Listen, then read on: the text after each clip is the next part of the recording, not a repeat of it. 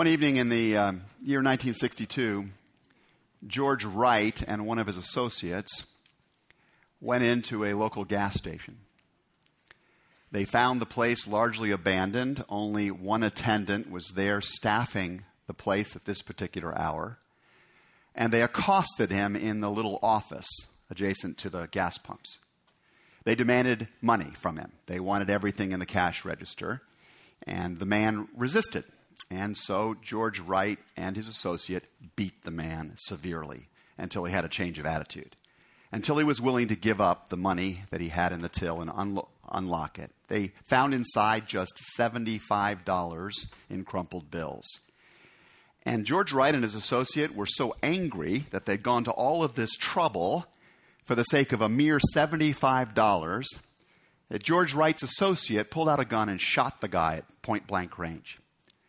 And then they took what was there, and they left. They went out. They bought a couple of cheeseburgers. They played shuffleboard. A short while later, George and his associate were found, were arrested for what they had done. They were subsequently tried. They were sent away for 30 years in prison. But George Wright was so indignant at the fact that he had been given this kind of a sentence, despite the fact that he wasn't the one that actually pulled that trigger, that he vowed he was going to escape. And so he set about planning and eventually hatched a plan in which he hot-wired the warden's car and managed to escape and set out on what would become one of the historic fugitive journeys in all of criminal justice history. He managed to evade the police here in the United States for quite a while, going from city to town to countryside. He eventually hijacked an airplane bound for Miami and made it overseas. He went on from there to Algeria and France and Germany and Poland and eventually found his way to Portugal. And there he settled down.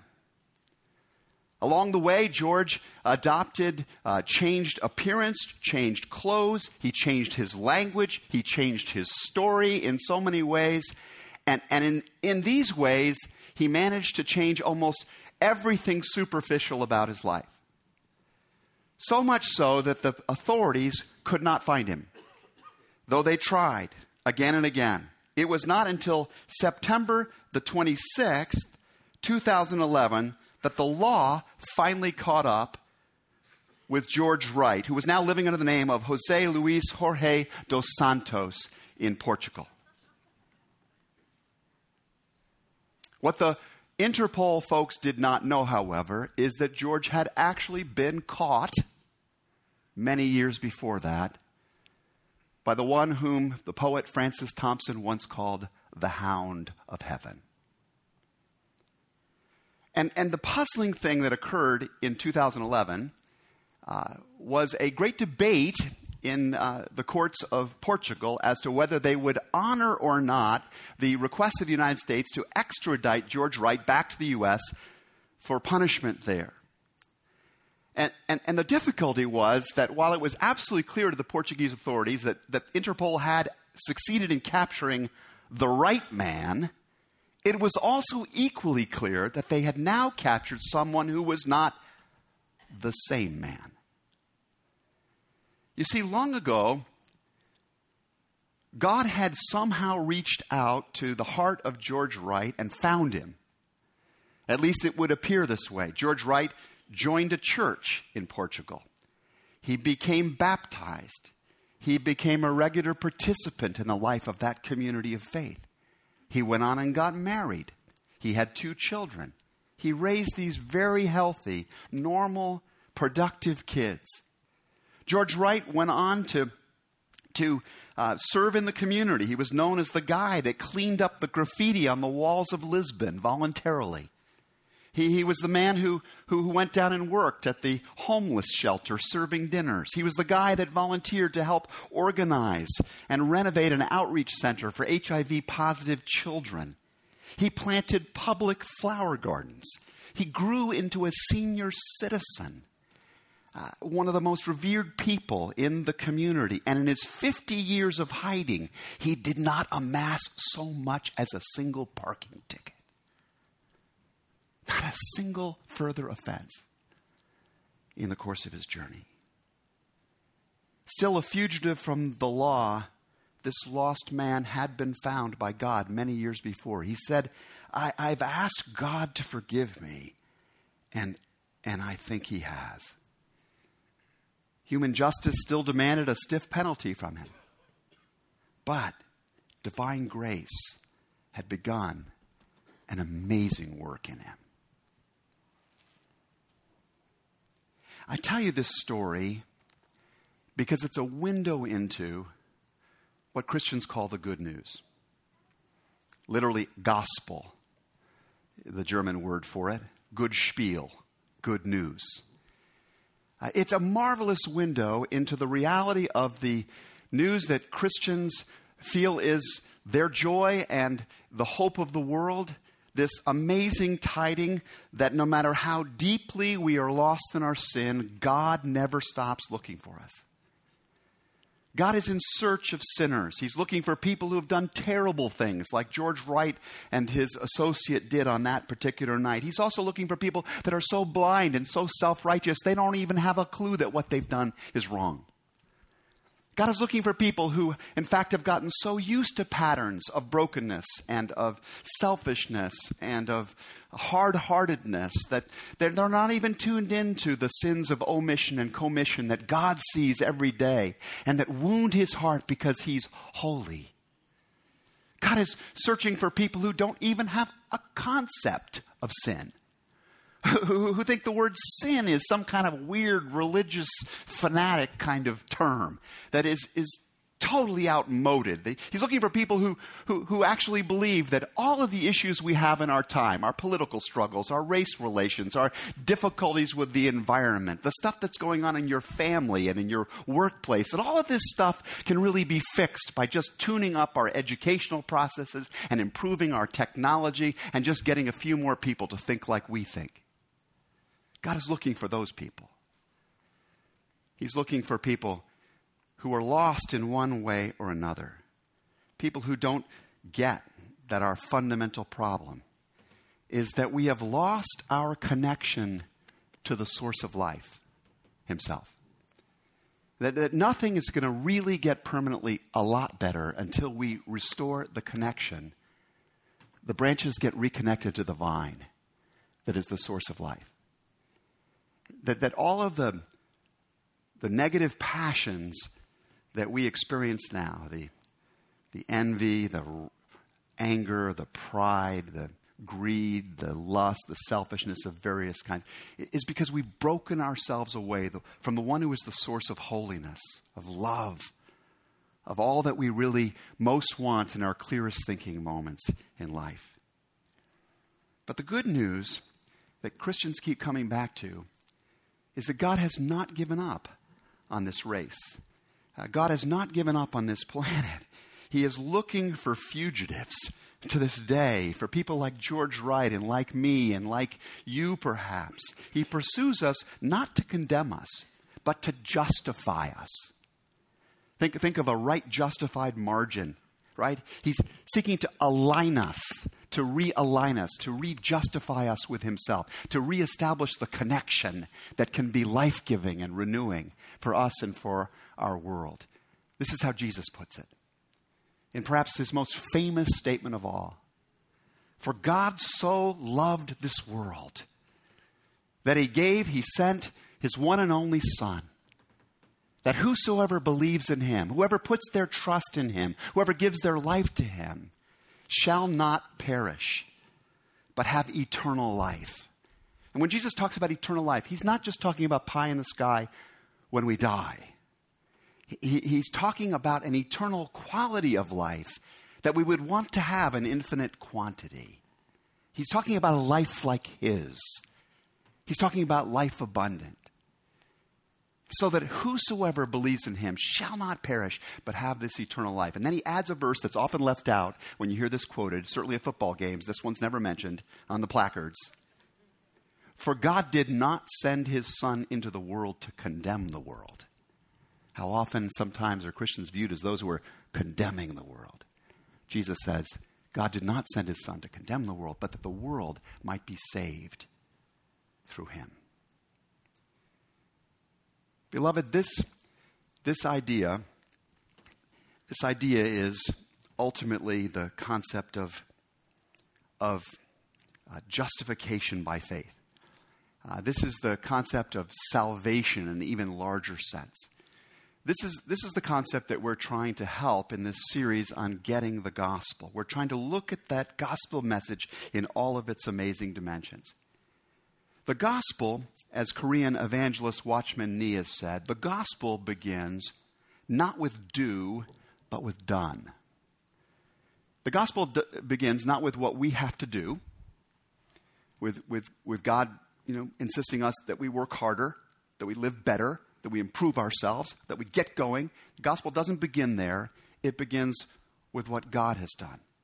The gospel begins with the fact that the greatest justice in the universe has handed to you and to me a get-out-of-jail-free card. He knows what we've done. He knows all of our crimes. Again, the sins of commission or of omission. He can look at a nation that spent more money on candy this weekend. Right? Just think of the staggering dollars that went to candy. And in a world of hunger, of desperate hunger, he looks at that kind of a nation and those kind of people who it never even occurred to them that was a problem or an issue. And he hands them a get-out-of-jail-free card. On the cross, Jesus pays the price fully for the penalty of our sin. He takes it all on himself.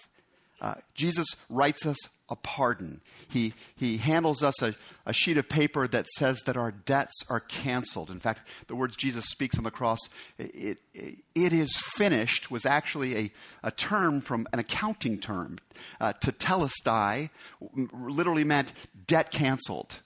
It is finished. It's what the lender would write across the bill when he was canceling the debt at the end. God has canceled the debt, written us a pardon, handed us a get-out-of-jail-free card. He has offered us adoption papers into the most amazing family in the universe, a forever kind of family. He said, come, here are the papers for that. God has given us a gigantic check, those ones you see at the celebrity fundraisers.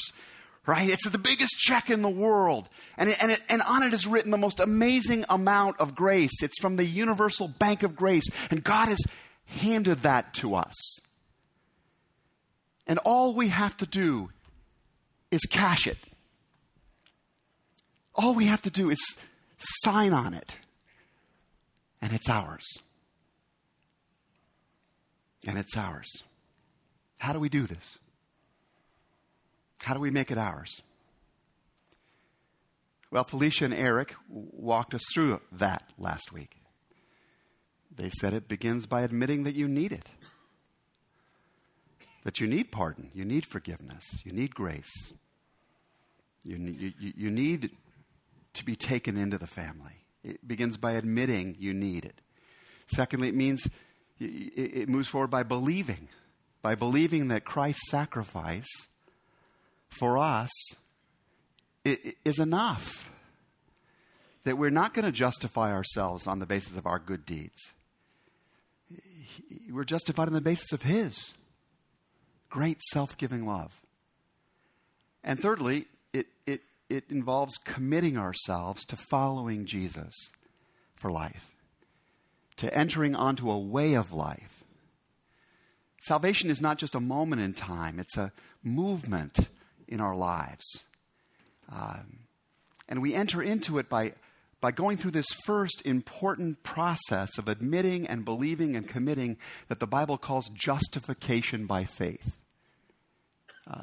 It's the movement in which we get right with God again. We reconnect with the source again through the power of his forgiving love. That's the crucial first step in the journey of salvation. But I want you to understand today that the gospel doesn't stop there. In fact, this is just the entrance into the gospel life. The good news is gooder than you've known, is what I'm trying to say, okay? Because once your sins have been forgiven and you have committed yourself to following Christ, this connection you now have with God leads to many other marvelous things. St. Paul puts it this way in his letter to the Romans. Now that you have been freed from sin, the advantage you get is sanctification. And the end, the goal, is eternal life. Now that you've gotten right with God, you're aligned with God again, the advantage that will come from that is a process of sanctification whose end result is to give you this eternal quality of life. That's the second crucial idea that we're trying to drive home in our study of the gospel. Now, I want to think about that word sanctification with you. That is a big mouthful of a word, right? Sanctification. What does that really mean?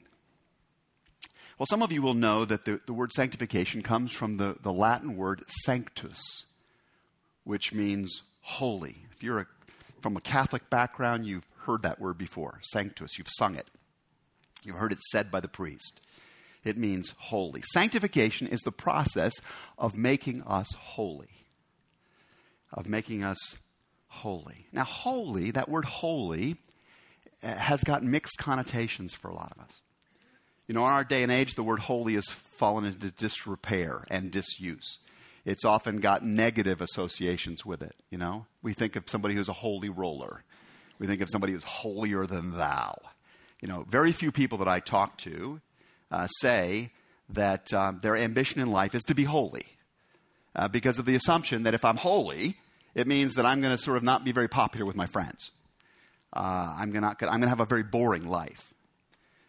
In reality, holiness is the most beautiful possible kind of life. Holiness is a purity of character. Holiness is a fruitfulness of being. Holiness is a wonderful potency and a capacity for influence. Holiness is a purposeful way of living. Holiness is the quality of life you see in Pope Francis, that some of us have met in people like Mama Maggie Gobran, one of our mission partners who spends her life, even though she's an aristocrat, caring for the poorest kids of Egypt. Holiness is what we see most perfectly in Jesus Christ. It is the most beautiful way of life there is. You know, back in the day when I was struggling to figure out what I really believed about life, it was seeing holiness in the lives of some Christians that I met that was the turning point for me. It actually was what led me to be just this much open to the possibility there might be a God, to the possibility that maybe I needed that God. I saw these people who reached out to me.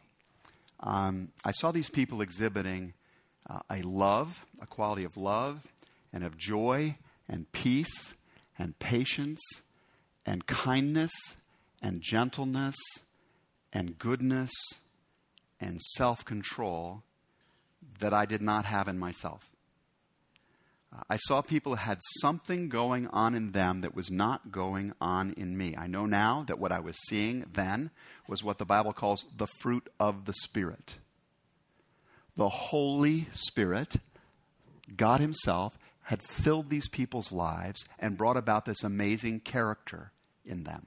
And that's what I was seeing. And I was drawn to that. Because at that point in my life, what was going on inside of my character was not pretty. I promise you this. This is not me exaggerating. I was a selfish, cynical, angry, hard-bitten, cheating, lying human being. I got along with people okay. I made my way in the world okay. But inside my life, if you could have taken a camera and looked at the nature of my character, that's what you would have been seeing. Insecurity, pride, anger, envy, lust, greed, lack of self-control, the anti-fruit of the Spirit. This was me. This was the dominating thing in my life. Oh, I dressed it up pretty nicely on the outside, right? I had to be in social company, so I prettified it. I spun it. But the reality of my life was that I was lacking in all of the character elements that I saw in these other people. And I vacillated in those days between having an ambition of being king of the world or an international assassin so I could just kill the people I didn't like. I mean, honestly, that was my ambition back when I was about 18 years old. Now, my character has changed a little bit over the years. Now I just bore people to death. And what happened was this process of justification happened. I got to this place in my life where the power of God's Spirit touched my heart, and I was convicted of the fact that I was a sinner. I was lost. I was not building a life that I could hold up as a good life. And there was no chance that if there really was a holy God, that I could ever go to him and say, hey, look at me. Let me into heaven because I'm such a great guy. Right? And I knew I needed God. And I prayed for his forgiveness. And I asked him just to lead me the next step, even though there were so many things I didn't understand about Christianity or God. I had so many doubts. But that process of justification sort of reconnected me. That realigned me with God. And I began to grow. And as that connection got established, the process of sanctification began in me. Right? The life of the vine began to flow through me, the branch. And it began to produce his fruit in my life. And in ways that were really an improvement. And I know you look at me now and you think, boy, that's not that impressive. But trust me, it was worse. I love what Martin Luther King says on this subject. Dr. King says, look at me. And Dr. King was a flawed man. And he knew that. And he said, I may not be the man I want to be. I may not be the man I should be. I may not be the man I'm going to be. But thank God Almighty, I'm not the man I once was. And that's my prayer too. I thank you, Lord, that I'm not that guy that I once was. I think my story, maybe your story, is a little bit like the tale of Eustace, one of the characters in C.S. Lewis's Chronicles of Narnia. Maybe some of you know Eustace's story. Eustace was a sniveling, selfish, backstabbing kid. I mean, there's just no way to go easy on that, right?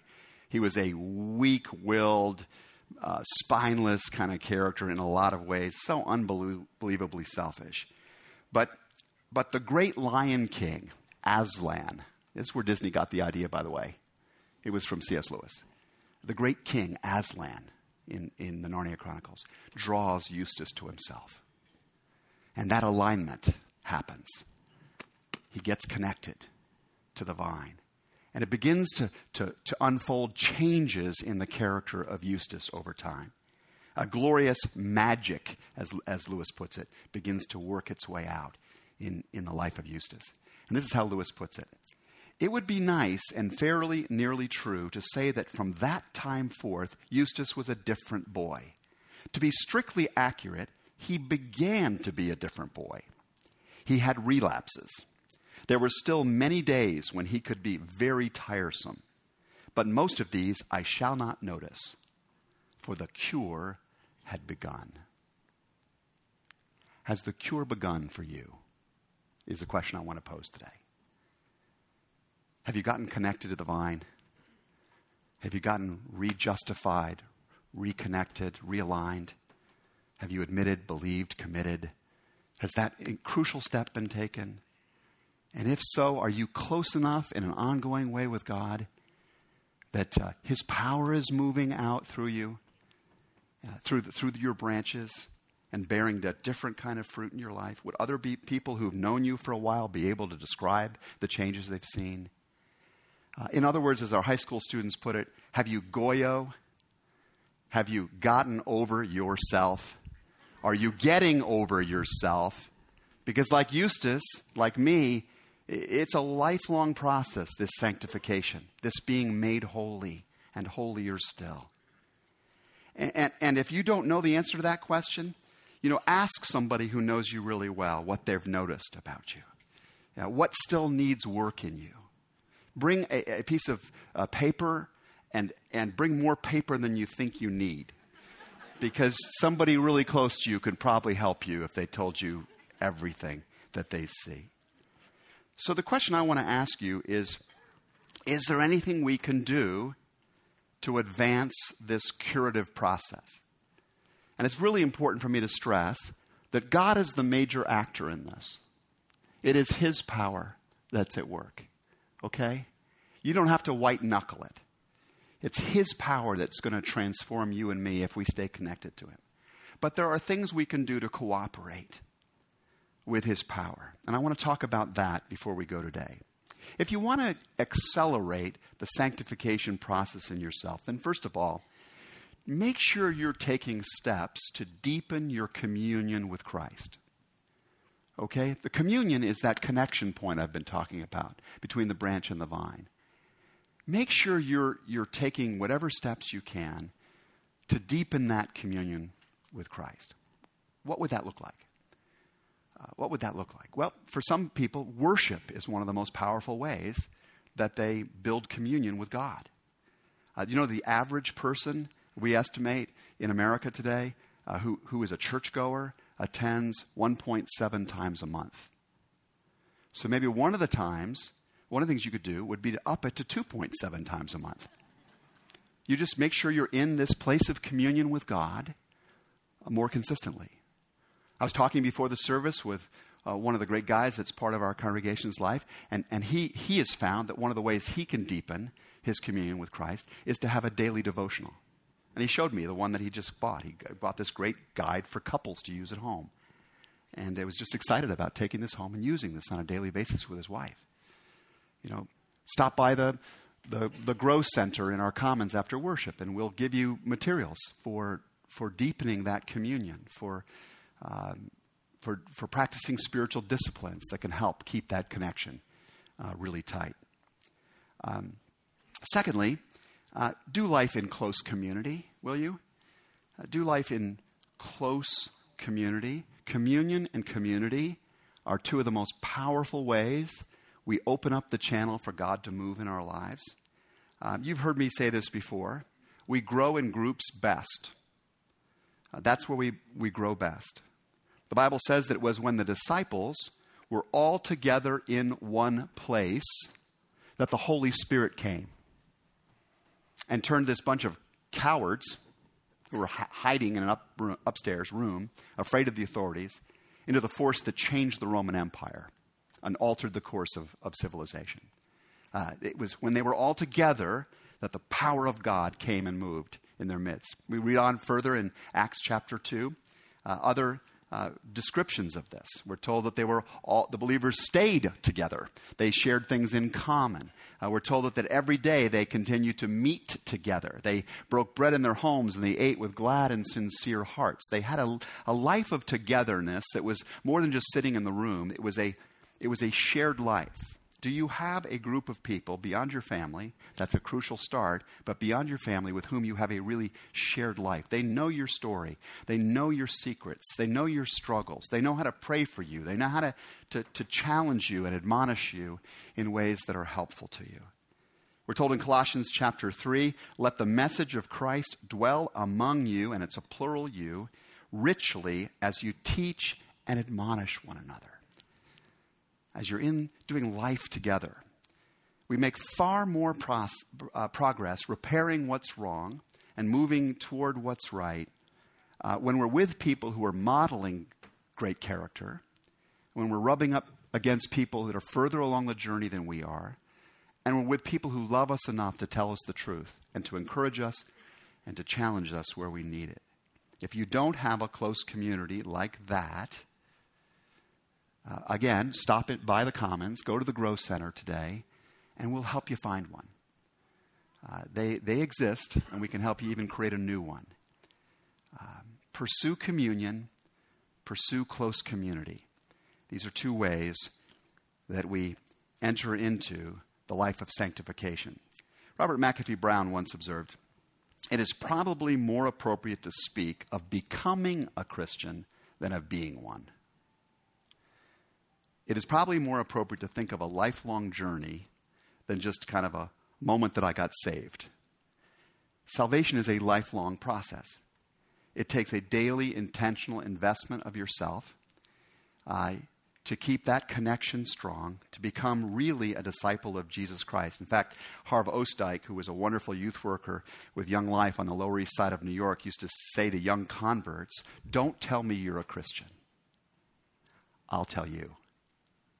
We'll tell you when we see the fruit being born in your life." It's a lifelong journey.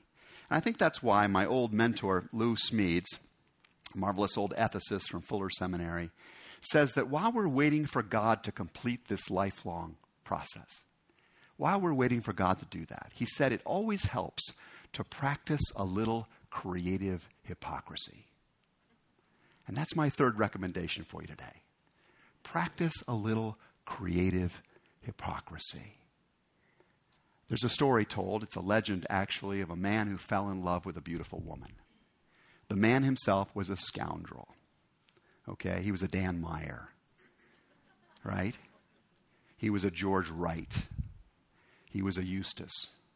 But he fell in love with this woman who was beautiful on the inside as well as on the outside. And he knew there was no chance that somebody as glorious as that was going to be interested in a guy like him.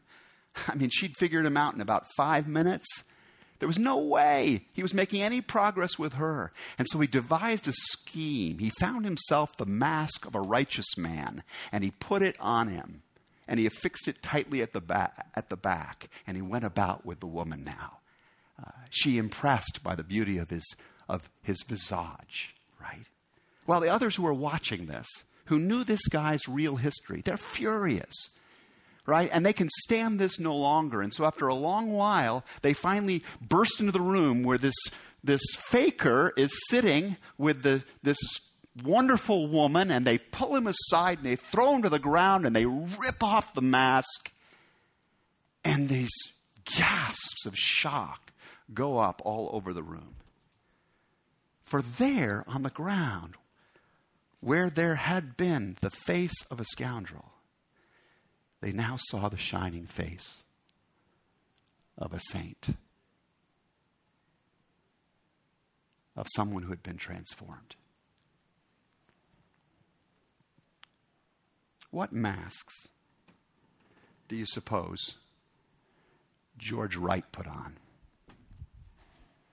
over the years? Think how he had to behave as if he were an honest man. How he had to work at trying to be one. If he hoped to blend in and not be caught, not to make a mistake that would lead to his capture again. Think how he must have strained to appear kind and compassionate to other people when that wasn't the truth about him. Maybe going to church when he first walked in that church was just a pose. It was a cover. I'll hide in plain sight, he thought. Maybe that's how it began. I'll just put on the mask. Maybe those acts of service that he did for other people was just another way of deceiving people, of maintaining the cover. Or did his communion with God that happened in church, did the community that he enjoyed with other believers in the city of Portugal, did all of those various acts of creative hypocrisy that he practiced for so long, did they unleash a sort of magic in him too? And in the end, did God transform a mere criminal into a saint?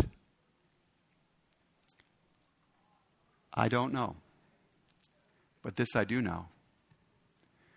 We can find out for ourselves in our own life. We can find out what kind of power God has to bring about life change. So take to heart these final words, if you would, from a saint who was also a scoundrel, actually an accomplice to murder himself one day. St. Paul says, now that you have been freed from sin, the advantage you get is sanctification. And its goal, its end, is to give you eternal life. So continue to work out your salvation, says Paul. Don't just rest there. Keep working with it. Keep working out your salvation with fear and trembling. For it is God who works in you to will and to act according to his good purposes, to the end that you may overcome your character flaws and become, day by day, more like Jesus. For this, my friends, is the gospel. This is the gospel. Thanks be to God. Would you pray with me?